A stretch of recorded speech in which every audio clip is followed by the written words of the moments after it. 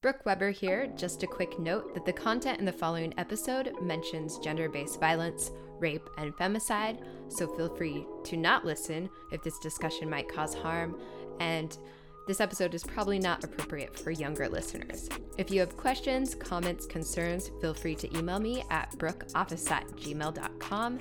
That is Brooke, Brooke, office, and follow us on LensFuzz on Twitter. Thanks. Hello, listeners. Thank you for listening to Lens Fuzz, a podcast where we comment on issues where the fuzz should have been involved, should not have been involved, or, it's just a little fuzzy. I'm so excited because I have in the Lens Fuzz studio, aka my guest room, very hot guest room, Sabrina Gilman-Basave, who I've always had a lot of respect for as a lifelong activist and a good friend. So thank you so much for being here with me, Sabrina. I'm excited to be here. Thanks for having me in your hot bedroom. It's very hot. No fans allowed. So we've been friends for a while, right? But we originally met in Guatemala when you and your mom joined Rita, who I think you guys know her a lot better, who was a professor at Shoreline Community College on that trip. So just curious, since that was our first time meeting, like, what do you remember from that trip or what stood out to you? Yeah. So we met almost 2 decades ago to, kind of age us, I suppose.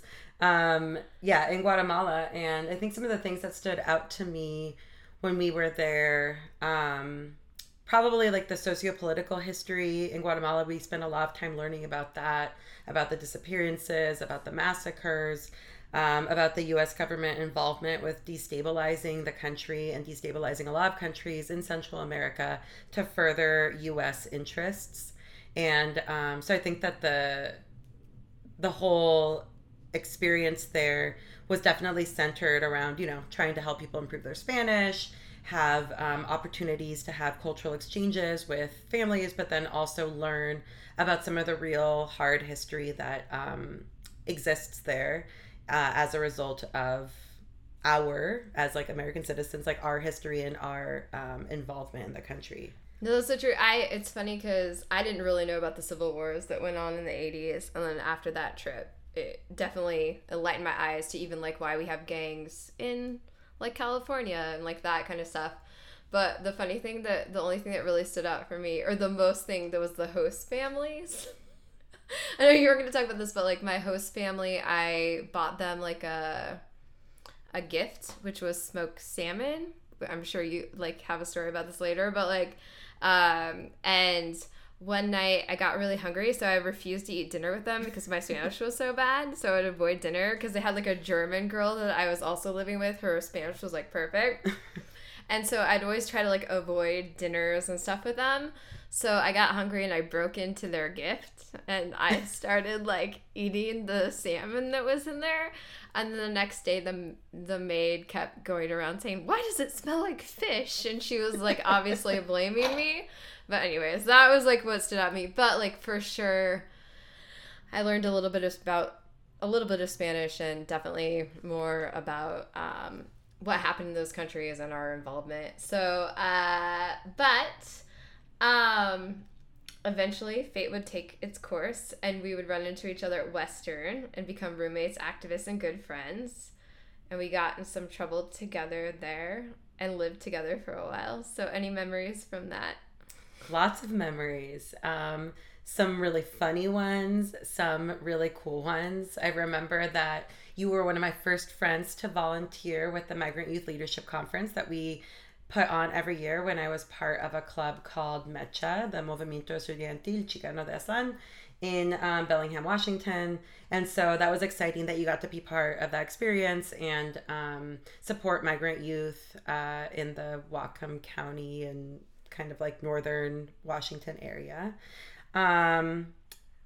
You mentioned salmon. I remember when your father brought us a bunch of smoked salmon that he had fished and smoked for us. And so we put it all in the freezer.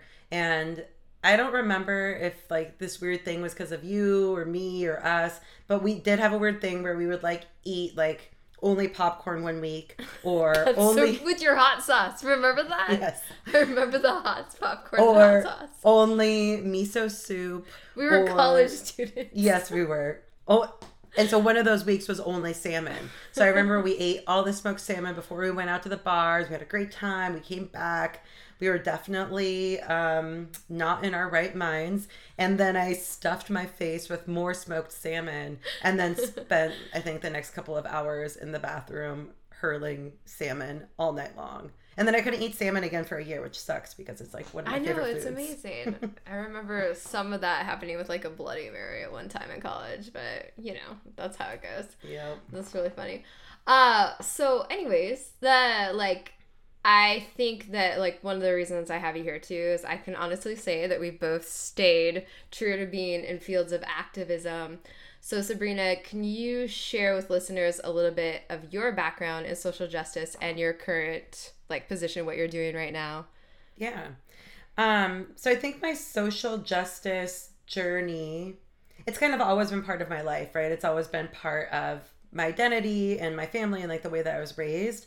But I think that it really started to become more concrete in how I should be engaging and like what my social responsibility is. Probably like many people in college is probably where it really started. And so I was involved with, you know, multiple clubs on campus that were doing different kinds of activism. We were so close to the Canadian border, and at that time, under Bush, if you remember Bush 1 or 2. Yeah, Bush 2. I guess we're not that old. Under Bush 2, they were doing a lot of ICE raids at the migrant camps. Yeah. And so I was working with like several organizations on campus that were trying to make sure that people knew what their rights were, that they didn't need to open their doors to ICE, that they had phone numbers that they could call to be able to get legal services if they needed. And so I think that's probably where a lot of this journey really formally began.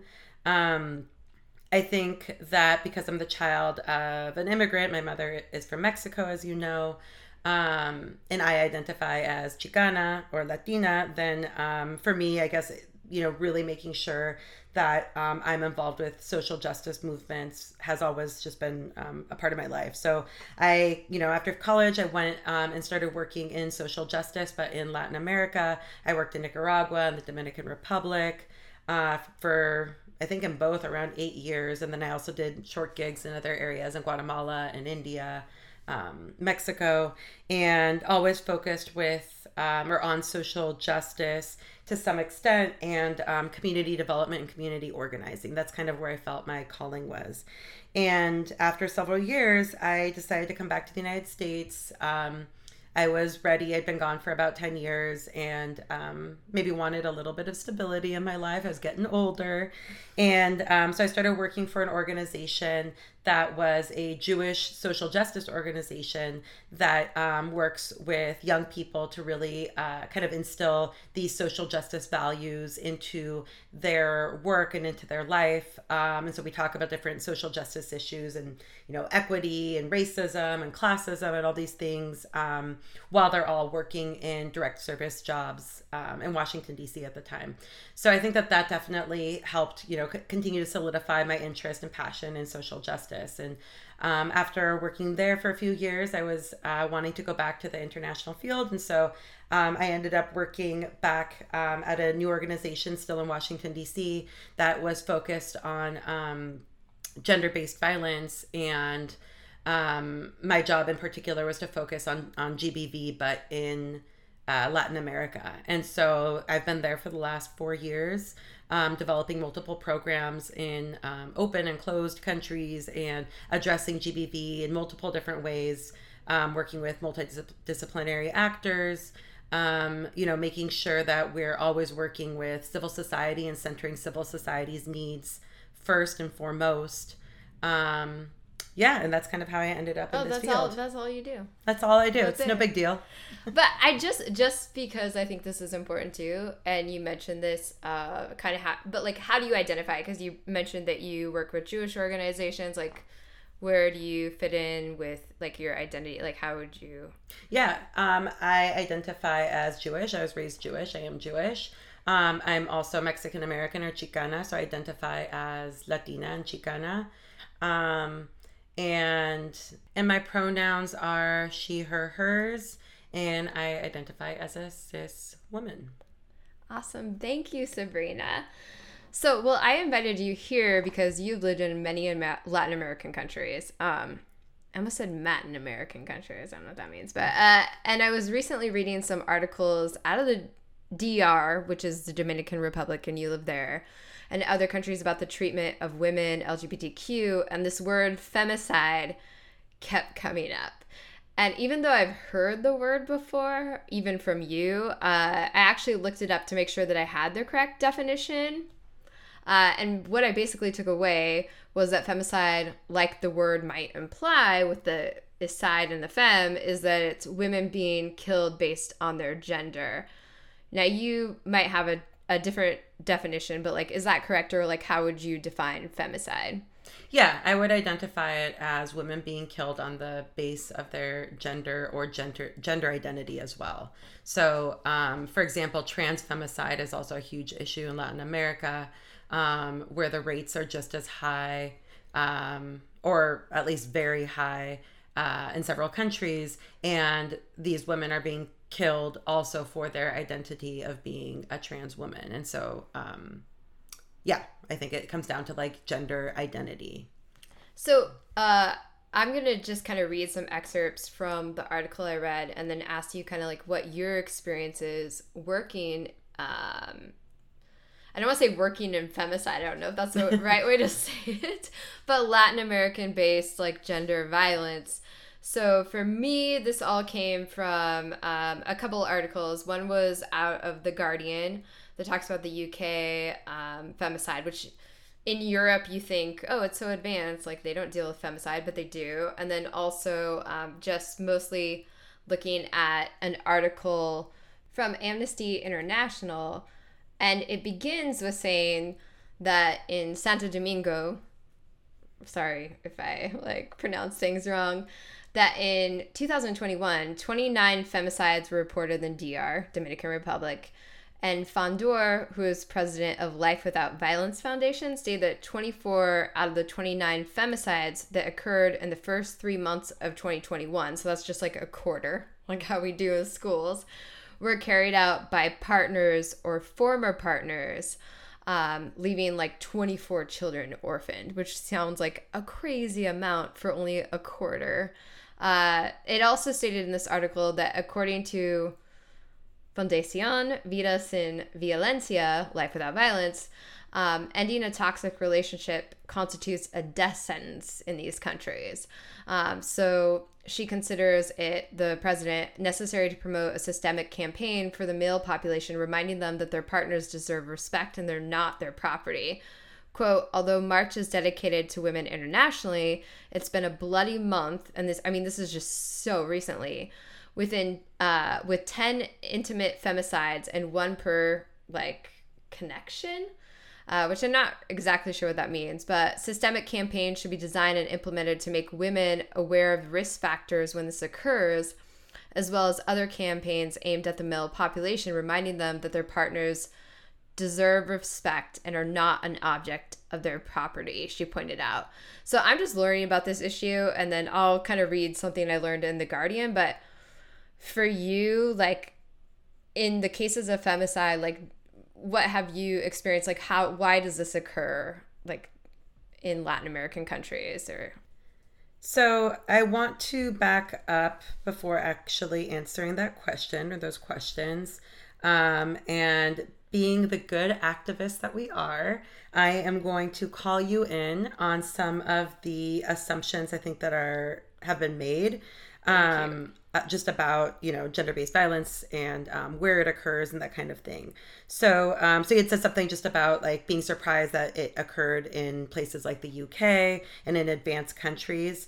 Like we have to remember that like these phenomenons occur like all over the world, not just in previously colonized countries, but also in places like the US, right? And like there's, I think one of the things that's pretty amazing about Latin America is at the very least, many countries in Latin America actually have laws against and penalizing femicide, whereas the United States actually doesn't have a law that's specific about femicide. There's many countries that have observatories on gender-based violence and femicide: in Mexico, in Honduras, in Spain, in Argentina, in, all over El Salvador. There's all over Latin America. There's observatories that are tracking this data. And while the United States does track intimate partner violence and women killed by intimate partners, they don't necessarily call it femicide, and they don't necessarily acknowledge it as femicide. So in some ways, like, those laws in Latin America and other places that aren't like as advanced are actually much more advanced than we are here in the United States. I really appreciate you calling that out, because I think it, like, honestly, it was a prejudice I had. Like, when I read the article, I was thinking, because I had definitely initially got interested by looking at the DR and knowing you and like thinking about Latin American countries, and I assumed like, oh, the UK, which, like, exactly what you pointed out, there's not laws and there's shit that happens under the surface, that if you don't have any kind of like bills or anything that actually tracks that, then you're just assuming it's an advanced country. They don't deal with like issues of gender violence, so I appreciate you like calling that out. Of course. Thank you for listening. Yeah. And so, yeah, I think that, so oftentimes what you find, like going back to what your question is about, like, what have I experienced, and also like, why does it occur? So oftentimes, just as the articles that you were reading, it occurs from toxic relationships. It's oftentimes from intimate partner violence. However, you had mentioned that there was one case by relation, I think, in the DR. What that means is not someone that was necessarily in an intimate partner relationship with the perpetrator of the violence, but that might have been like the sister or the mother or the best friend, something like that had also been killed as a result, essentially collateral damage. But because she was a woman, then that's also why she was killed. There's actually a pretty famous case in Honduras where a beauty queen was killed by her partner, and he had also harmed the sister, trying to kill her as well, because she was with her sister at the time. And so there's a lot of like, it's not uncommon to have like a femicide by relation that wasn't necessarily in the intimate partner relationship. So it occurs, I think, it's a result of a lot of different things, machismo and toxic masculinity. And, some of the things that they were talking about with recognizing or trying to consider women as property, and trying to really, like, what it comes down to is like power and control, right? Like, yeah. Gender-based violence comes down to power and control of one person, of the intimate partner oftentimes, over someone else, and trying to, control what it is that they're doing, what they're allowed to do, what they're not allowed to do. And when their partner is violating that, then they feel that they have been violated. The perpetrator feels like they have been violated. So I have a question for you. I'll kind of bring up what I read. This question just came to me, but so I read this article about, like I said, the UK, this like femicide epidemic, they called it, who's like killing our daughters. And then I also watched this documentary called The Missing Women of Mexico. It's really good. And it's about hundreds of mostly poor women who've gone missing in Juarez, and nothing has been done. And it sounded like the government tried to find a scapegoat for these missing women, locked some dude up who was an Egyptian chemist. The femicides continued. These missing women continued. And then many of the families believe that the police were corrupt, and the government doesn't want to bring attention to that. And so some of the women, even in this documentary, talk about believing it was the army who was killing and kidnapping their loved ones. And some say in the film that they told the police and government that it was the military vehicles from the Mexican army that had taken them away.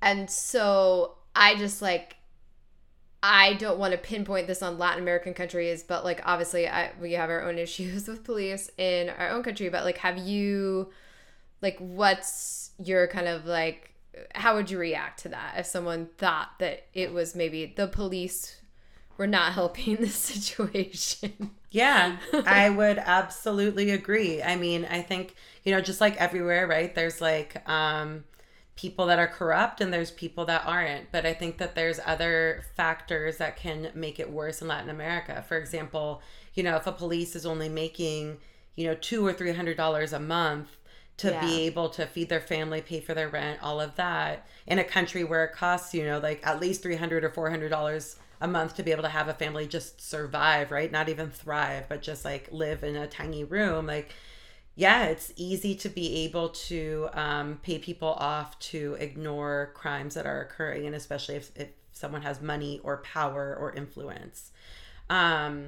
And, in Mexico and in Juarez especially, I mean, the police certainly weren't doing anything to protect the women. A lot of them were women that were working in the maquilas, right? In the sweatshops on the border. And the police were not present. They weren't providing the safety that was required and asked for. I mean, it was demanded for by the communities, but it was going completely ignored. And, whether some of the police or military might have actually been perpetrators of this violence, like, it wouldn't surprise me at all, honestly, because it had also been occurring for so long. And it had, since they couldn't find the one perpetrator, and I think that was like another one of the mistakes, right? Like, I don't think that there actually was one perpetrator. I think it was multiple perpetrators of this violence. Like, oftentimes it is the intimate partner that has killed his girlfriend or wife or whatever when she decides to leave him, or if she doesn't want to be with him or whatnot. But it could have very well have been, a stranger that was rejected by a woman, or there's a lot, I guess, of different situations. It isn't always intimate partner violence, but I totally think that the police could have very much been part of it, or the military. I really appreciate you saying that, because for one of the articles that I read was called The Other Side of Juarez, like femicide, and the other side of the Ciudad Juarez femicide story, and it was published by Harvard University. But one of the things that they say about writing it was, so this is just an excerpt that I'm going to read, but it said, situated and grounded at the border, we have attended events, conducted research, and participated in organized coalitions where the mothers of murdered daughters provided heart-wrenching testimonials, not only about the horrifying deaths, but also police impunity. Impunity is the code word for inept, the incompetent and or complicit law enforcement personnel and institutions at the municipal and state levels of the Mexican society. The Juarez authorities devoted little time investigating the crimes. They lost or misplaced reports and even bones of some of the victims. Alas, Ciudad Juarez is not the only place in Mexico with a broken and corrupt law enforcement system. Our own country too. Whether people seek justice about femicide, homicide, domestic violence, theft, or general public security, their efforts are seldom rewarded. Most crimes go unpunished in Mexico. The failure has become the most important public issue in the country today. Like, I was just kind of wondering what your reaction to that is, because it does feel like a lot of blame is being placed on the, because that's where you go for help, is you go for help from like police, or you go for help from your government. But I kind of want to get into like whether this is like a cultural thing too, or I don't know. I didn't mean to say, like, I'll kind of like elaborate on that, but Yeah.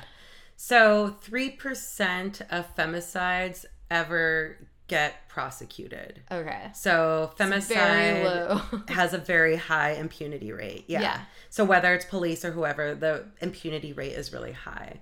There's like a lot of different issues of why femicides occur. I mean, yes, some of it has to do with like completely inept police, right? But they're also inept for many reasons, right? They don't have the resources that they need. They don't have the tools that they need, right? Like when I was living in Nicaragua, I remember that my house got robbed, and my boyfriend at the time had wrestled the thief to the ground and had him in some sort of like judo hold or something, because he had studied judo.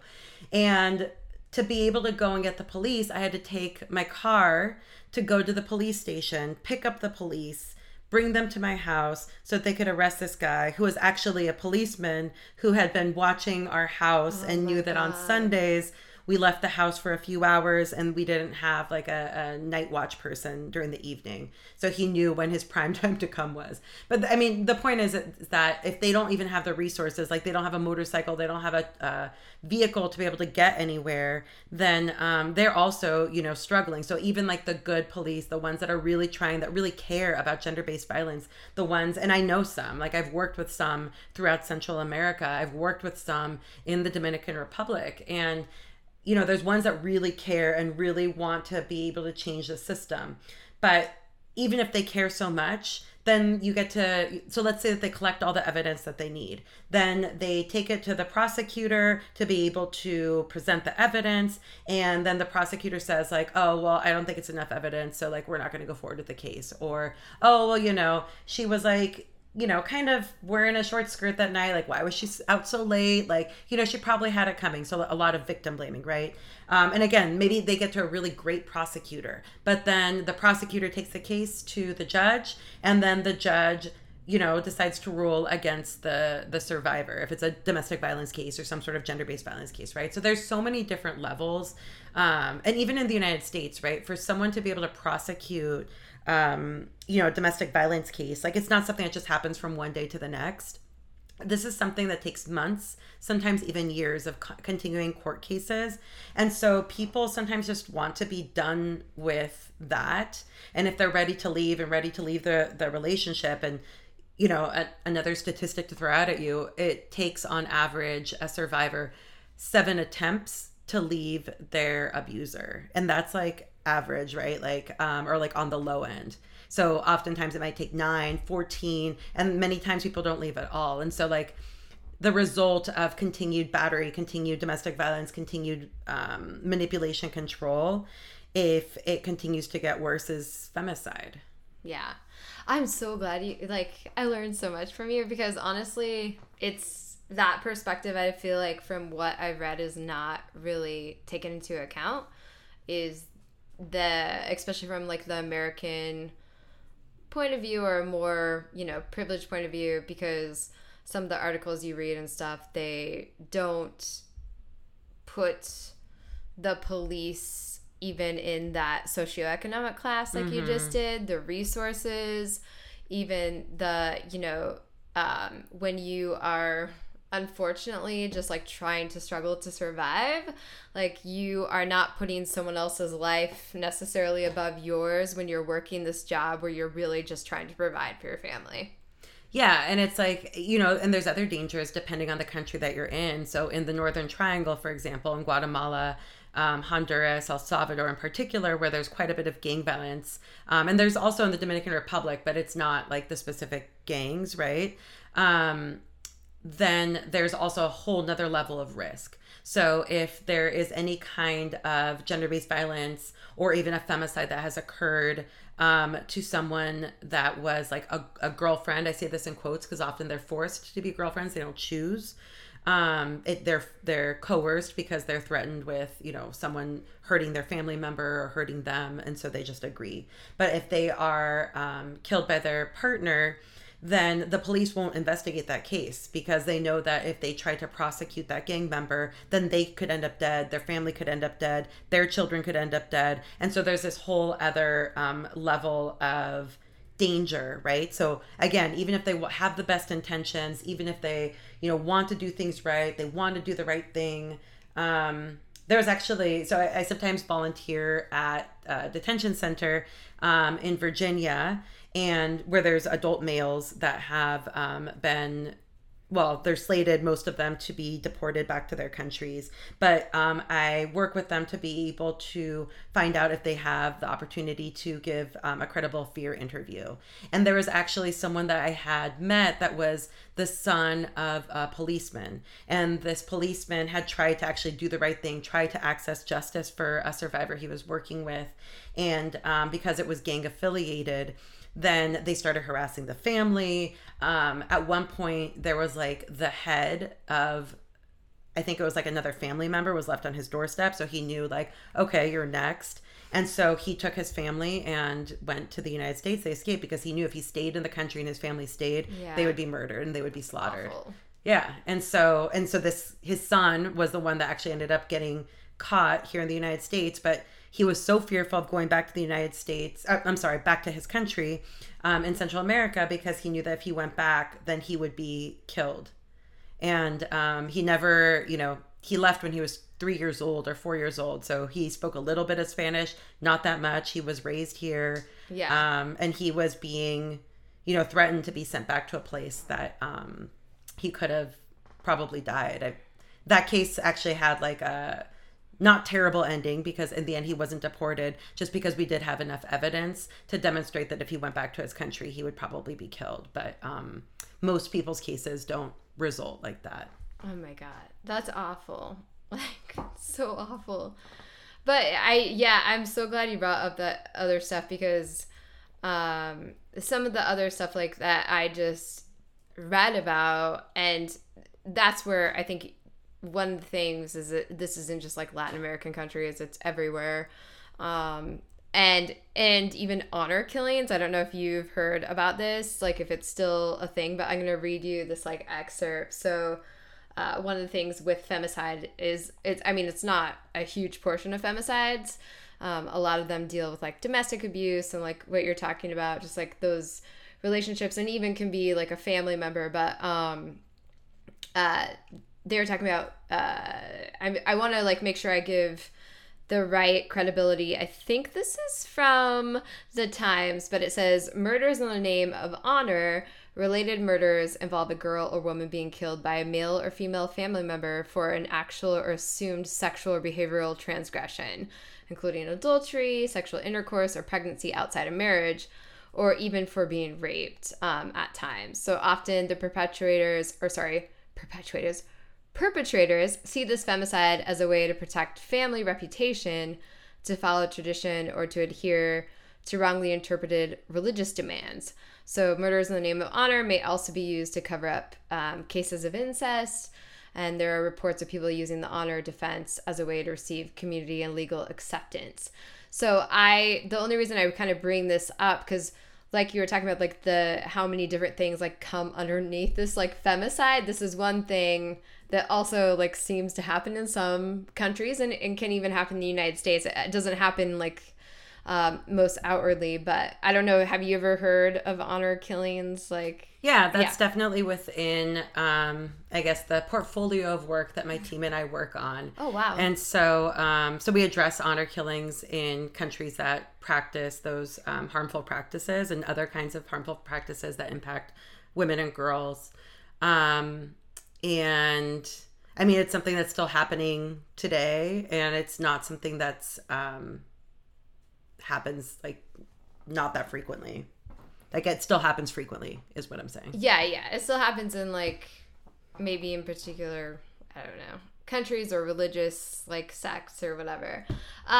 So it seems like that I've read though, and I don't think this is particularly from like what you've kind of brought up, but like some would say, so I just want to hear your opinion, but like across Latin American and Caribbean, this is what I read, that gender-based violence is so widespread, it's like considered a human rights problem, and like also like a public health challenge by global health organizations. So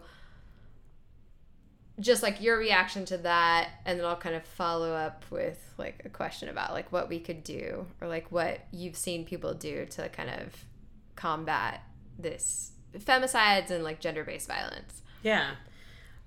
So I think it absolutely is a public health issue. And so one of the issues, talking about culture, and especially in Latin America, is that, and we see this in the US too, but there's a saying in Spanish, trapos sucios se lavan en casa.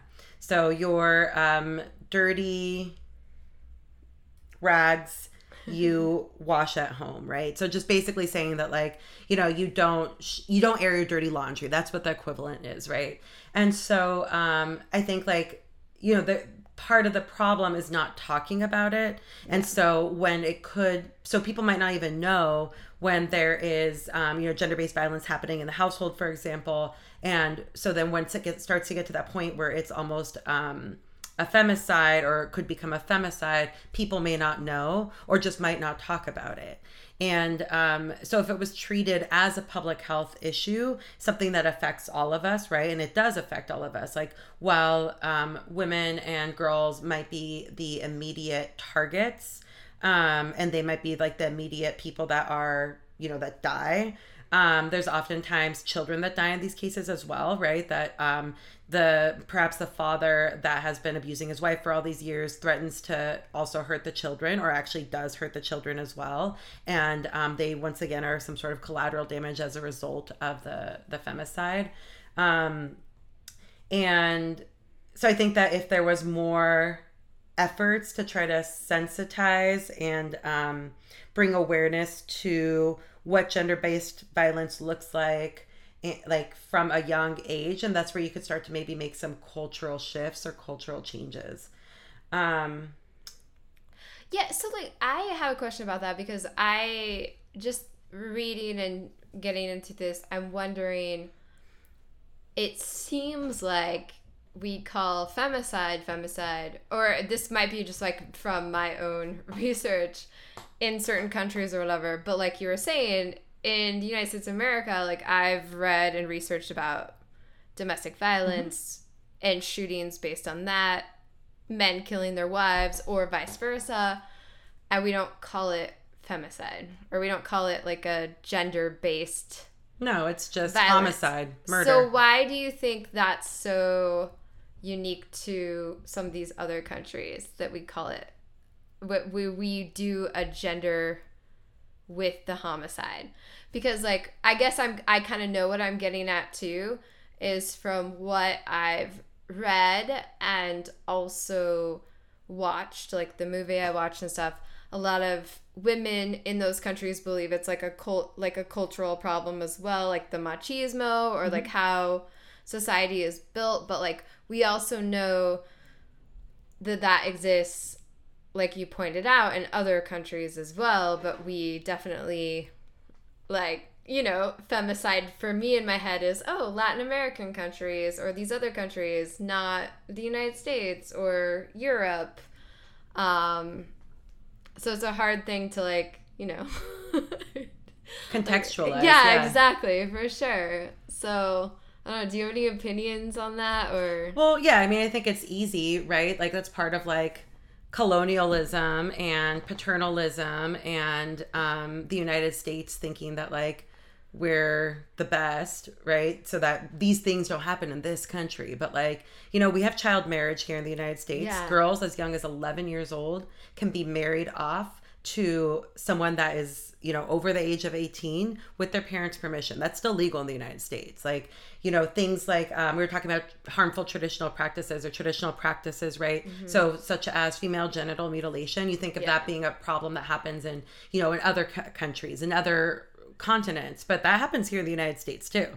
You think about, femicide and how that's like a Latin American kind of problem, but like it happens here too. We just don't call it that. Yeah. And in a country with like we have such high murder rates, we have such high death rates of people like dying from, not natural causes here. Like, it's just a way of kind of making it seem like it's a brown person's problem, or like it's a, like previously colonized countries' problem. So it's not our problem. But that just comes down to like racism basically, and like paternalism and colonialism. And just like where you get your media from. I mean, honestly, this conversation is not where I was thinking it was going to go, because a lot of what I was reading, the headlines were, Latin America, femicide, or even, so one of the things that I read, which I believe, but this is also something I could see happening here in the United States, was just, for coming out of the Dominican Republic, was the title was, well, like, if they can have her, why can't we? And I'm going to read you the excerpt because I just like think this is interesting, but this was like how they start this whole basically statistics, data about femicide happening in the DR is looking at how police were like, well, if she's been, a sex worker, then she obviously is up for grabs. So what I'm about to read is a excerpt from a woman who experienced violence from some police officers. So in the small offices of Otrasex, a sex worker-led non-governmental organization, NGO in the Dominican Republic, a cisgender woman told Amnesty International she was raped late one night in October 2017 on a dark street corner in the back of a police vehicle. There were 3 of them. I was in a corner waiting for clients, and they abused me, she said. They pulled me onto the police van. They saw that the area was empty. They started to grope me, take off my clothes. They ripped my blouse, one after the other. I'm the first, one said. So one of the police officers said. And the other waited his turn. From then on, they mistreated me. They forced me to do something I didn't want to do. I was afraid. I was alone. I couldn't defend myself. I had to let them do what they wanted with me. They threatened me that if I wasn't with them, they would kill me. They said that I was a whore, and so why not with them? They called me a bitch and used many offensive words. They saw me, I guess, as they thought, well, if they, the clients, can have her, then why can't we? So after reading that and then just like reading the statistics about the DR, but like just that little excerpt, I don't think, especially after our conversation, is necessarily unique to the DR, but unique to a mentality that some grow up with, like in whatever family, household, country, or environment of, well, this like sex worker is not a person, or this woman is disposable. So it's not really like there's no problem with the mistreatment or just like disposing of them basically, or treating them how you want. So yeah. Any thoughts after that like horrible excerpt? Yeah. You hit the nail on the head. It's about like seeing sex workers and other women that work in sex work as disposable, and that they aren't full humans, and therefore they can be used and abused in the way that people want. And you're right, we see this, in Dominican Republic, that was her story of what happened to her, but we see that all around the world, including the US. And I think that this comes down again still to like power and control, right? So, and socioeconomic class too. For like some reason that always like keeps coming back to me. Like poor women are just like disposable, and poor people in general, but like and people of color, right? Like I think like one of the things we haven't touched on yet was like thinking about this also with an intersectional lens, because when we're talking about femicide, like it's yes, all women could be a victim to femicide. Because gender-based violence, it doesn't see class, it doesn't see race, it could happen to anyone, right? But women of color in particular, trans women especially, like trans women of color can be especially vulnerabilized because of the fact that they are seen by society as disposable. And so so this woman that was attacked by the police, like she's right, she was seen as something, an object to be had, and was not seen as human. She wasn't seen as a sister, as a mother, as a daughter, as a woman, right? And I think that also goes a lot to like how people see sex workers and sex work. That's not like a dignified work. And women especially will do whatever it takes to make sure that they can survive, and that their children can survive, and that their families will survive. Oftentimes women are even like sold into trafficking by their mothers. I knew a case actually in the Dominican Republic where a mother had sold her daughter to a man when she was 13 years old because he was an American man. There's quite a lot of sex tourism actually of Americans going to the Dominican Republic to look for young women to be sexually active with and rape, really, because they're all minors. And this woman, gave her daughter, knowing full well what the daughter was going to be expecting, and did so without a problem because it meant that she got money for it, right? So so she's not an example of like a mother that will do anything for her daughter and children to survive, right? Because she gave away her daughter to be raped. But oftentimes, if there's a sex worker, like, you have to understand or also ask the question, like, what are the conditions, like you said, like the socioeconomic conditions that have resulted in this, and even ones that choose to do this, like that's totally fine, and that like all the power to you, because like that's your choice. But I think that comes down again to like men's control over women, because they're making a choice that like the man doesn't approve power of. thing, yeah. I think because like as you were talking, I was thinking about things that I've read. And that's why I so appreciate you having here, because you bring up the intersectionality and race and other things that, like, me sitting here as a white woman, like, reading this shit, like, I'm not always thinking about these, even though I think of myself as, like, someone who tries or, tries to think about different perspectives and through different lenses. But, like, the dowry, like, selling someone for a dowry, that still happens, too. And it's hard sometimes to like give an opinion on a culture or perspective that you don't know, but like there's been killings or dowry killings because like someone didn't get what they thought they were paid, so they'll kill the woman or whatever. But I think that it is like what you were saying, it's like a position of power, and then like those intersectionalities of socioeconomic, class, race, like, so I appreciate you bringing that up. So Sabrina, not to put you on like the spot again, because this is like definitely a tough topic and feels like overwhelming in a sense, but also because that it connects to not just like you were saying, I keep bringing up other countries, but definitely something we have here. But like I know that you're probably more well informed than I am. Like, what do you think that like people could do to help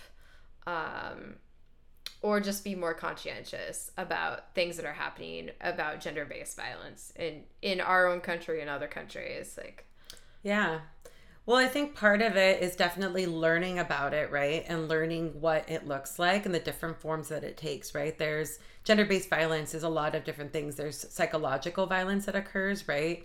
There's physical violence, there's sexual violence, there's economic violence, right? Like not allowing a woman to work and not giving her money to be able to like do things with her life, right? So there's many forms of gender-based violence that occur. So reading about them, learning about them, so that you can be a little bit more conscientious of what they look like. And so that also when it's happening, or even if it's happening to you or someone that you know, then you know how to be able to recognize that this is happening and that this is not okay.